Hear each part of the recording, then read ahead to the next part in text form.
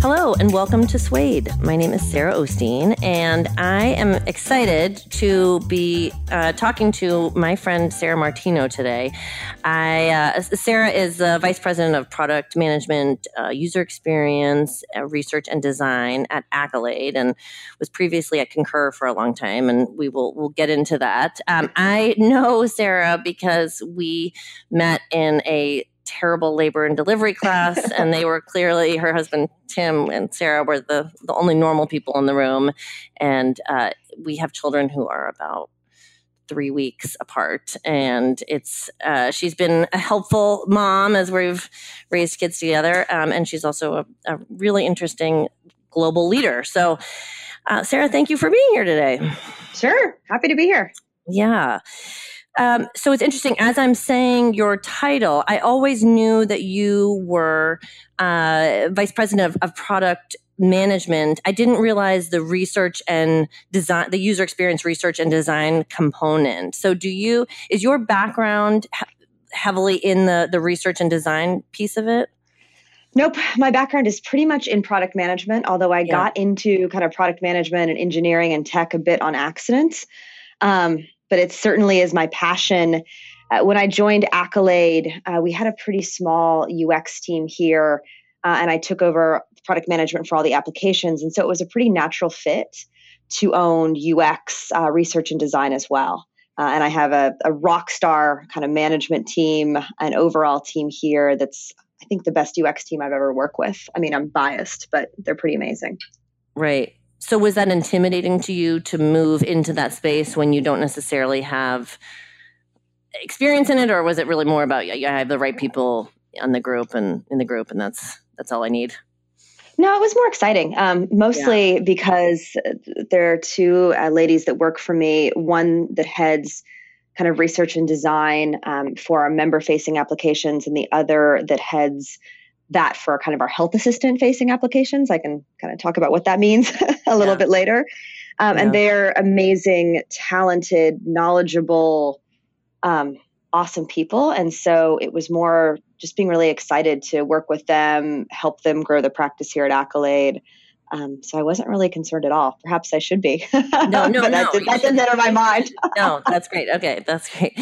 So one of the reasons why I wanted to talk to you today was because you've built this very interesting career for yourself and have, pretty early on in your career aligned yourself with senior executives, or at least gotten the attention from them to the point where they want to bring you along for the ride. And so I'd love to learn a little bit about kind of what influenced your move from Concur to Accolade. You were at Concur for 9 years, is that right? Gosh, probably more than that. Something like that. Probably 10, maybe 10 more. years. Yeah. A long time, a very long time. Yeah. So tell me about that move, or what, the transition. Sure. I mean, I think going back to the Concur days, I was pretty lucky. My husband and I both worked for a startup called Outtask, which is going way, way back. And so when that company got bought by Concur, Concur was still a pretty small company. And so I got a chance to meet all of the executives, including Raj and Mike and Elena and kind of the whole crew. Mm-hmm. And I got a chance to have some really crazy big opportunities there that I don't know that somebody my age or my background would have necessarily gotten. And so I got to work hand in hand on some of the biggest things in the company, launching the SMB business, building out Expense globally. And that really gave me the relationships and kind of the confidence to be able to work across that business. And then when SAP purchased Concur, is it 2015? The years all blur together at this point. Mm-hmm. Yes. I do recall that I had just found out that I was pregnant with Alice the day that the deal was announced. And so it was a pretty emotional day. That's like too many things. Yeah, it was a lot of things. So that would have been 2014. Okay. So I'm going back. When SAP purchased Concur, they were really good to me. They were really good to all of us. I was still very much gung-ho with Concur, really excited to be there. I had Alice. I came back from maternity leave. But I kept in contact with Mike and with Raj. Mike Hilton kind of ran the team I was on at Concur for many years. And, we were all kind of a tight-knit family. And so, we kept up, and I went to a bit of I think it was maybe a happy hour, and I got a chance to meet some of the people at Accolade and hear about what they were doing, which is basically kind of healthcare advocacy, healthcare navigation. And I got to hear all these stories of, getting somebody, through the insurance system and able to have, brain surgery, for a tumor that, was declined earlier, and, getting medication for a mom that couldn't afford it for their kid. Yeah. The wheels kind of started turning. It was really tough. It was a really tough decision. It was one of those situations where, back at Concur, Elena Donio had taken over as president, and she was a huge mentor of mine. And then you had on the other side, kind of Raj and Mike at Accolade. And for me, it came down to, both opportunities were amazing opportunities, but really the mission that Accolade had, the ability to go and kind of start something small again and be there at the building of it, and like all that hard work and all the craziness that happens with that, that kind of pushed me to making the call to come here. So is it fair to say the content of Accolade was part of the reason with there's this excitement to be a part of a new venture, but also the content was more interesting to you than what you were working on at Concur? Yeah, probably the mission. I mean, don't get me wrong, I love expense reports. Yeah. They're responsible for a lot of things in my life. Sure. But, at the time, my mother was going through breast cancer treatment, and I was helping her navigate that experience and the doctors and the insurance companies and all of that. Yeah. And we'd struggled for many years to have Alice. And so I had to navigate infertility and all of the fact that you don't get any health insurance benefits, and you kind of have to figure that out on your own. And so that, at least in this state, yeah, at least in this state where I've lived for many years, you don't really, you got to become your own expert pretty much. Yes. And so the idea of going to a company that basically helped people navigate all those situations and helped them get through those situations and supported them was really just unique. And so that the combo of those two things, and certainly for me, as you do, I'm a pretty analytical person. So I did this big spreadsheet of like pros and cons and priorities and all of that stuff. And at both places, I got to work with people that I truly loved and admired. And so that helped push me over the edge as well, in terms of just working with a crew of leaders that I just couldn't be better set up with. Yeah. Is very cool. Just kind of going back even to the early days of Outtask, is that the name of the company? Yeah. Outtask. People used to mistake it for Outcast, which is not Outcast. But yes. And is that where you met Tim? It is. Nice. It was the term Outtask, like we started with a pretty broad idea of kind of outtasking, like CRM and accounting software. And it quickly became really a travel and expense management company with a pretty big focus on travel. And so Concur bought Outtask for really the travel side of that business. Right. And so what you mentioned that there were some opportunities to connect with senior executives then, but what did that, like, how did you get the opportunity to have conversations with Raj, recognizing here you are at this small company or smaller company? Was it just luck, or were there opportunities you sort of capitalized on there? Kind of all of the above. A lot of it was Raj himself, in terms of leadership styles. And I still don't know how he does it. He, I think, memorized every single name of everybody at Outtask week one. And he knew something about us in terms of like, hey, you're a Denver Broncos fan. And he made a lot of time sitting with us as we transitioned into becoming a part of Concur. And he did that for all the acquisitions, even as Concur got bigger. And so a lot of it was just that very transparent and open management style where you could have any conversation. And there were numerous opportunities to do so. Part of it certainly was me. I've always been a little bit fearless in terms of raising my hand for opportunities of like, hey, I'll do that. Sure. Like, I'll take on that extra project. I'll take on that extra work. Even more so probably when I was, in my late 20s, early 30s. And And part of it was the management team that I had. Like they gave me lots of opportunities. Now I was successful at those projects, obviously. And so the more successful you are, that usually breeds more and more opportunity to, speak in front of exec staff and board meetings and things of that nature. But it was probably a combo. Yeah. Well, and it's if somebody is presenting the opportunity to connect with you, if he's sitting down and spending time with you and getting to know you as a person, it can only behoove you to like share and make the time to build that relationship. It sounds like you did that really well. Yeah, and I'm not shy, as anybody who knows me will attest to. Right. Do you see shyness and extroversion or introversion as the same thing? Or because I don't know that I would 100% call you like a true extrovert. Maybe you would. I mean, maybe I'm wrong. That's a good point. No, I am not the light. I mean, you are the life of the party. That's not to say you aren't fun. I'm just wondering, but I am not. But let's put it this way, like, especially after like meetings and traveling, there are nights when I want to very quietly stay in and read a book and have a glass of wine. Yeah. So I would probably say I'm a mix of extroversion and introversion. I think for me, and it's probably not shyness, I like opportunities to present ideas and talk about strategy. And I like a stage. I like a microphone. Like that is for sure. Yeah. Especially if I know what I'm talking about. And so those opportunities, and a lot of them are presentation based, where you're, either standing on a stage or presenting to a group of executives. That's always excited me. And so I've always kind of jumped at those chances, even though I may not be the loudest person in every room. That's something I've become good at and something that I enjoy doing. Yeah. Yes. Very cool. I'm just thinking about the introvert who might be listening to this. And I certainly in my coaching practice work with senior executives as well who are introverts.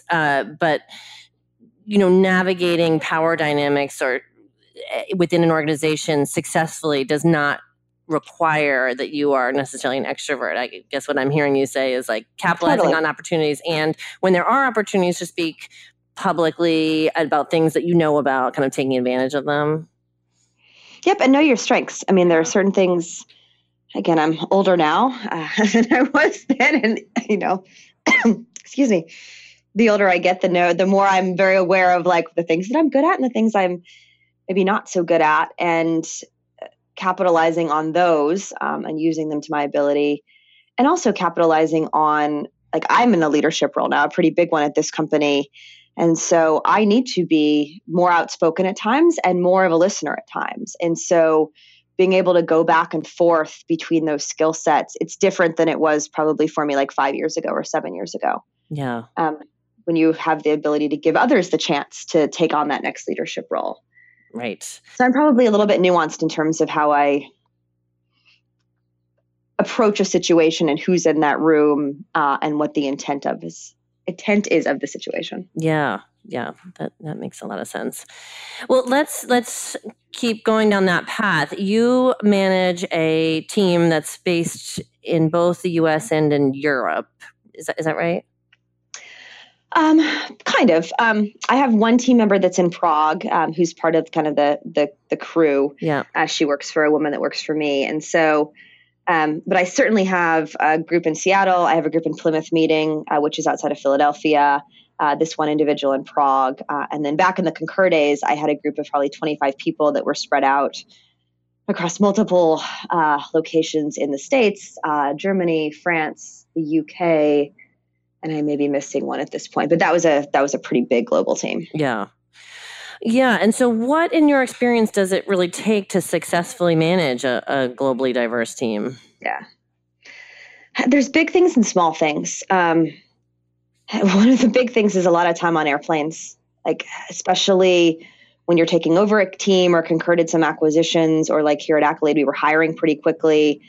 I spent a lot of time on planes because there's nothing quite like sitting down in front of people, getting to know them, having them get to know you, building the relationship, building the trust. That is not the easiest thing to do, certainly. I spend a decent amount of time on planes out to Prague now, which does not suck. I mean, Prague is a lovely city. There are worse places to go. My European trips, especially before Alice, when it was a little bit easier to manage schedules, those were fun trips as well. But you need to spend some time on the ground. And then I have my team members come out here to Seattle, or we meet up in Plymouth meeting as well.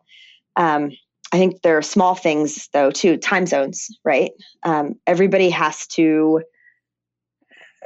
kind of take the bad time. I do meetings at 5 a.m. I do meetings at 6 a.m. A lot of times they'll do meetings at 7 p.m., in between putting a kid to bed. And so you have to space out kind of the fairness and the empathy for what time it is where people are working. Things like video chats, making sure that you're using video so you can see people, you can talk to people, you can continue to make that connection. Those are all nuances, but they're really important in terms of being able to communicate effectively and get on the same page. I would say there's a lot of cultural nuances as well. Depending on, like, if I think about the difference between having the team in Paris versus the UK versus Germany versus Prague, Germany and Prague are a little bit more of a tell it like it is. I would say more of kind of a glass half empty type of culture where, like, you're always looking at what's going to go wrong, what's not going to work, which is amazing. It makes the teams really efficient, but it's a very specific way of looking at the world. They like to call us the awesome Americans because we go over there, especially from Seattle, and we're rah-rah about everything. Right. But you have to consider that lens, and you have to consider the best way to approach that team to have a conversation. I might be more blunt with the team in Prague and Germany than certainly I would be in France. Where there's a lot of nuances to the way to approach a conversation. But it takes time to learn all of those things, right? It takes time. You can read books and you can kind of read business studies of, like, hey, you're going to this culture to do business. Here are the things you need to know. But like with anything, it's building relationships, it's paying attention, it's really taking the time to understand what's going to work there that's going to be different than, what would work in Seattle or on the East Coast. Yeah, I love that idea that part of your job as a manager is figuring out what's going to work for them. It's not just about the task or, completing the project, but really spending time figuring out from a strategic perspective what's going to work for them. Yep. And it's a lot of, like, I would say almost root cause analysis. I had this discussion with somebody the other week, and we had a project that was going well, but there were just some weird things that were going on. And, some folks were getting frustrated with each other. And I was like, guys, let's just step back and, like, let's look. I was actually talking to a doctor about this, and he was like, well, have you considered the factors that are leading to this, right? Look at the cause of the problem. And so which is hard to do without ego, without, like, frustration, go all the way back to, okay, what are the things that could be causing this? And we figured out that some of the things were cultural. And one team was saying something and not meaning intent, and the other team was taking it in a way that was the opposite of the way that the original team intended it. And so you have to be thoughtful if you want to have effective teams that actually enjoy working with each other, which is a requirement for me with all the teams I work with. Like, you spend a lot of time doing this. You should really like each other. Right. It should be hard but fun. Right. Yes, that makes a lot of sense. You had you started as, like, the first thing you said was about getting on planes, and so how do you weigh the benefits, recognizing you have a small child at home? How do you get yourself into that place psychologically to see the benefit of logging all this time on planes and traveling and that sort of thing? That's a good question. Planes, man. I'm a little sick of planes right now. But it's good. I've gotten very efficient on planes. I think it depends on the life cycle of what's going on. So I've been at Accolade about 2.5 years. And originally most of my team was here in Seattle. So that was pretty easy, right? Like, we're all here. We could meet, we could talk, we could solve problems, we could figure things out. And then I took over some of the folks, kind of managing some of the folks in Plymouth meeting probably about 6 or 7 months in. And I just made a conscious decision of, like, these are amazing people. And I need to put the time and the effort in to to understand and meet with them and understand what they wanted out of their careers and what the teams are working on and what the projects were.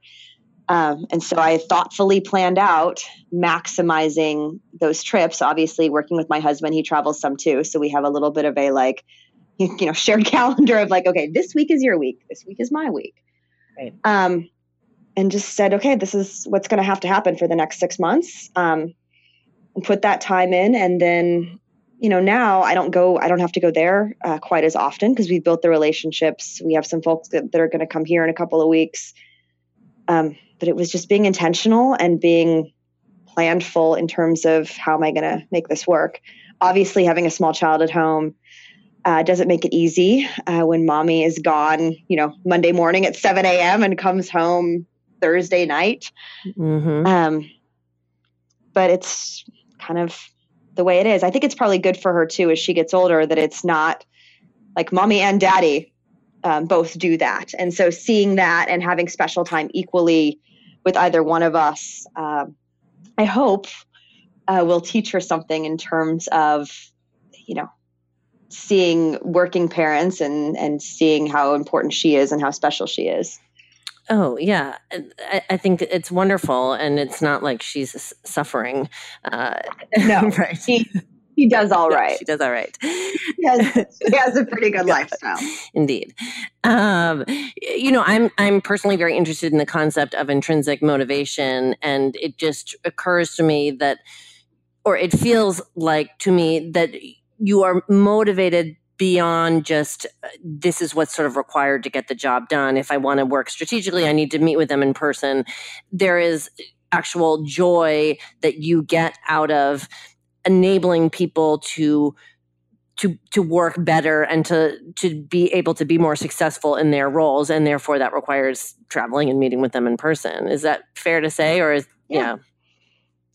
Well, and giving, it was Accolade specifically, you had a company that had been around for a number of years, and then you had like Raj and Mike and all these, West Coast Seattle, like ex-Concur people come in. And so that also was pretty, I think, hard on the folks over in Plymouth Meeting. And so just spending time there to know each other as people and understand where everybody was coming from, and making sure that crew felt supported because they're amazing. Like they're some of the best people I've ever worked with. The only way to get everybody on the same page is probably to spend the time. Yeah. And I like it. I've had people who've believed in me, and, we talked about giving people the opportunities to meet with executives and perform on a big stage and all those good things. I had a lot of those because I had really good bosses that gave me the opportunity. And so my most fun thing, I got to promote a couple of folks at the end of last year, two of the women from Plymouth Meeting, and then one of the guys here in Seattle. And that was like my most fun day ever, is to be able to give somebody the news that they've hit the next level in their career. That's fun. That makes up for the really hard days that you have when you're building a business that's this size. Yes, I can imagine. We talked about this as we were on a little walk celebrating an important birthday for you in Whistler. And I remember being sort of shocked. You were sort of teary-eyed talking about it. And I think of you as being pretty tough.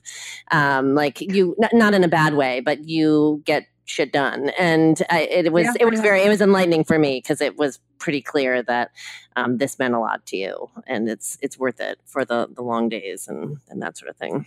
Yeah. The people mean a lot to me. Yeah. Like that is you talk about like looking at, your core values, whatever you want to call it. If you look at, how your management style and leadership style is, like I am fiercely protective of the people that work for me. Mm-hmm. And if there's one way to get me emotional or upset, it's when that gets challenged. Yeah. Other than that, you're right. I'm a pretty no nonsense, get shit done. Like, what are we going to do to solve this problem type of person? Right. But the people matter. Yes. So obviously you're really good at it. Do you have, are there any examples that you can think of where you sort of wish maybe you had thought differently about how you develop somebody or stumbled along the way as you were learning how to manage people? Totally. God, I mean, nobody is, I think, again, luckily I had really good role models and people to look up to. I think one of the things I had to learn the first time I took over a team, there's two things. One is that hiring is super important. I remember I took over a team of engineers for the first time, which is not my wheelhouse, right? I've never been an engineer. I certainly understand engineering. I understand technology. I've written a couple lines of code. That was one of the challenges an old boss gave me, in terms of you have to be able to write a couple of lines of code if you're going to, take a larger role in a product and engineering organization. But these were folks that didn't have the same experience as me, right? Like, I know product, like that is my wheelhouse. And so I met with one of my other engineering counterparts and I was like, hey, what advice would you give me? And he was like, hiring. If you hire the wrong person culturally into your team, doesn't matter how great they are, how efficient they are, how capable they are, you'll kill the team. Which was helpful for me to be like, okay, that I can do. Like, culture I can do. Like, I understand talking to people and trying to figure out if they're going to be a fit for the team. But that was hard, right? If you have people that are working for you and you haven't done that job, I stumbled a couple of times because I would put my own, and this is the part 2 that I'm getting to, I would put my own experience on it, which wasn't relevant.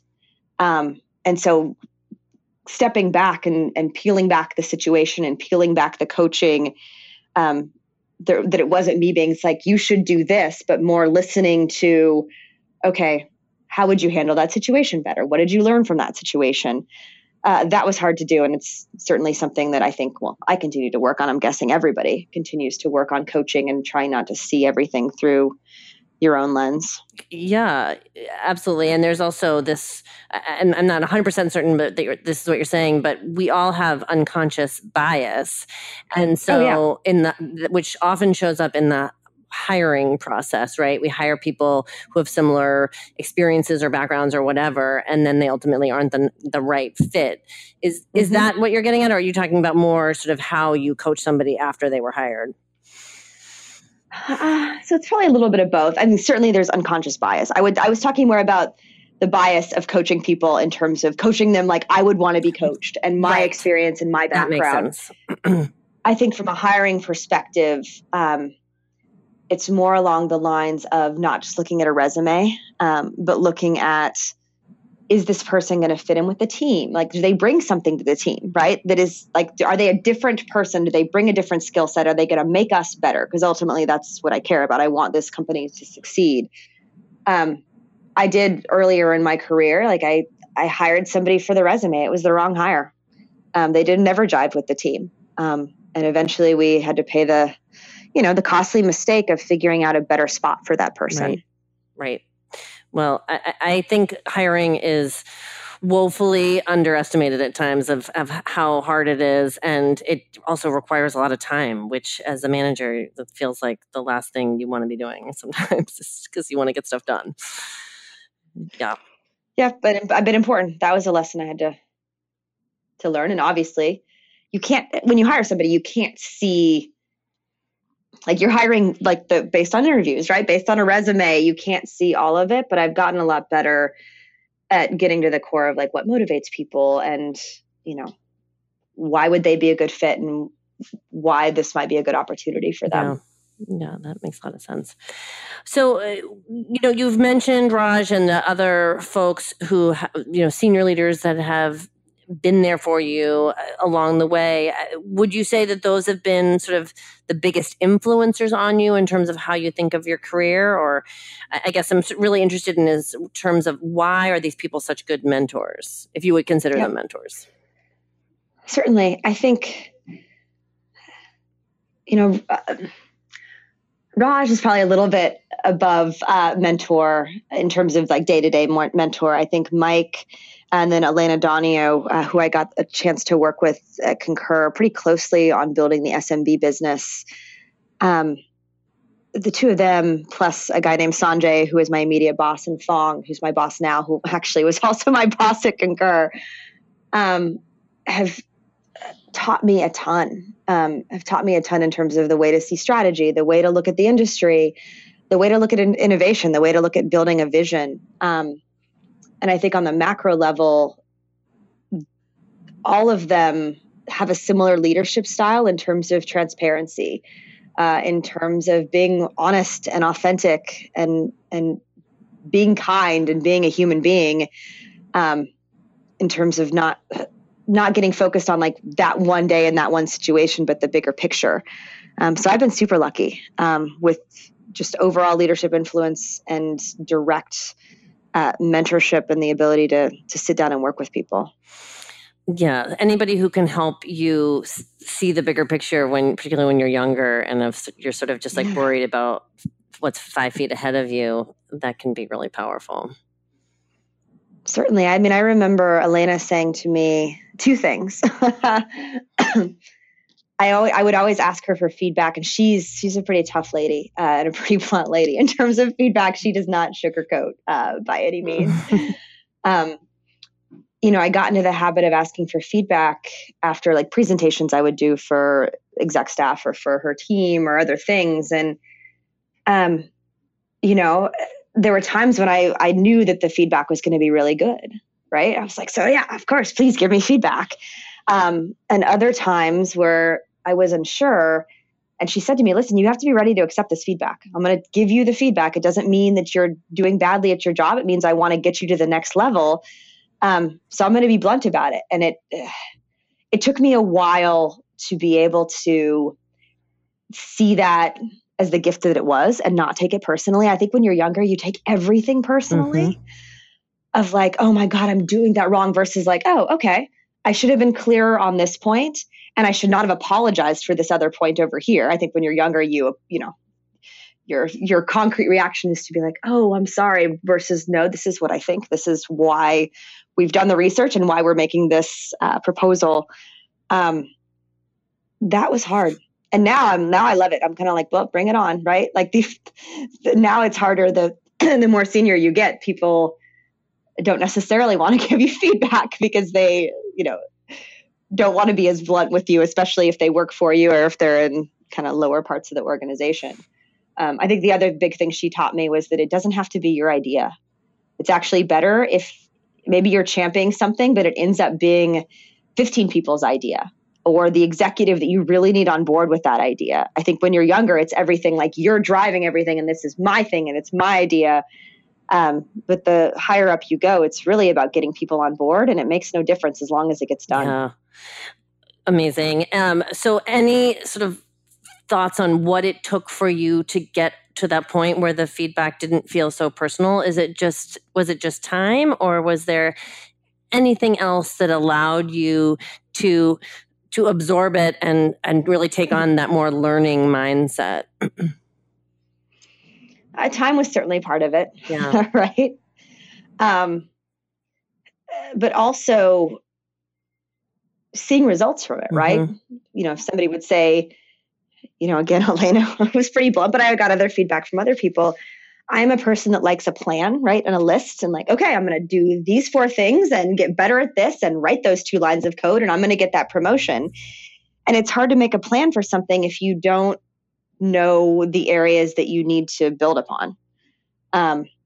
And so when I started looking at feedback of that, it's like, okay, well, these are the things I need to work on if I want to get to the next level or get the next opportunity or become better at X, Y, and Z. It kind of changes your approach versus the like inclination to be emotional of like, you're criticizing who I am as a human being, which is not the case. It is, what do you need to do if you want to succeed in these areas? I think the other thing is knowing you can't be good at everything, right? Like you're not going to be, maybe Raj is good at everything, although I doubt he would say that. I doubt Mike would say that. I doubt Elena would say that. Know your strengths and know the areas where, especially as you get higher up in an organization, you don't have to work on, or you don't want to work on, or you're deprioritizing, right? You can't work on everything. Yeah.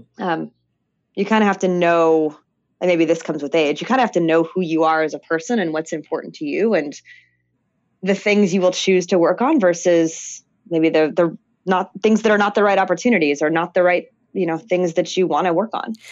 Yeah, I think you're talking about sort of the validation process you go through when you receive feedback, and you take both a data-driven approach. So, right, if I'm getting this feedback and it has these results, then there's a benefit to me. And then, the sort of self-actualization piece of it. Like, I know myself, and here's how I can improve, and here's areas where I'm less interested. Yeah. Or that would change too much of who I am, and like, again, with age, I think, well, at least me, the older I get, the less I care about certain things, right? I care about the teams I work with. I care about accolades succeeding. I care about this being a good place to work, especially, as I look at other women in the organization, but I care less about some of the other bullshit. Yeah. Well, on that note, I want to say thank you. And I think it's true though. Like you have a clear sense of what motivates you and what keeps you happy. And when things aren't in those buckets, then it's a little bit easier to make decisions around that. So this is awesome. I feel like I could ask you 50 more questions, but I'm respectful of your time, and maybe we can do this again in 6 months or a year and see if you have any other thoughts around managing global teams and getting feedback and all these other important thoughts. Totally. As you can tell, I like to talk, so I would be happy to join you again for sure. Well, I love it, and thanks again.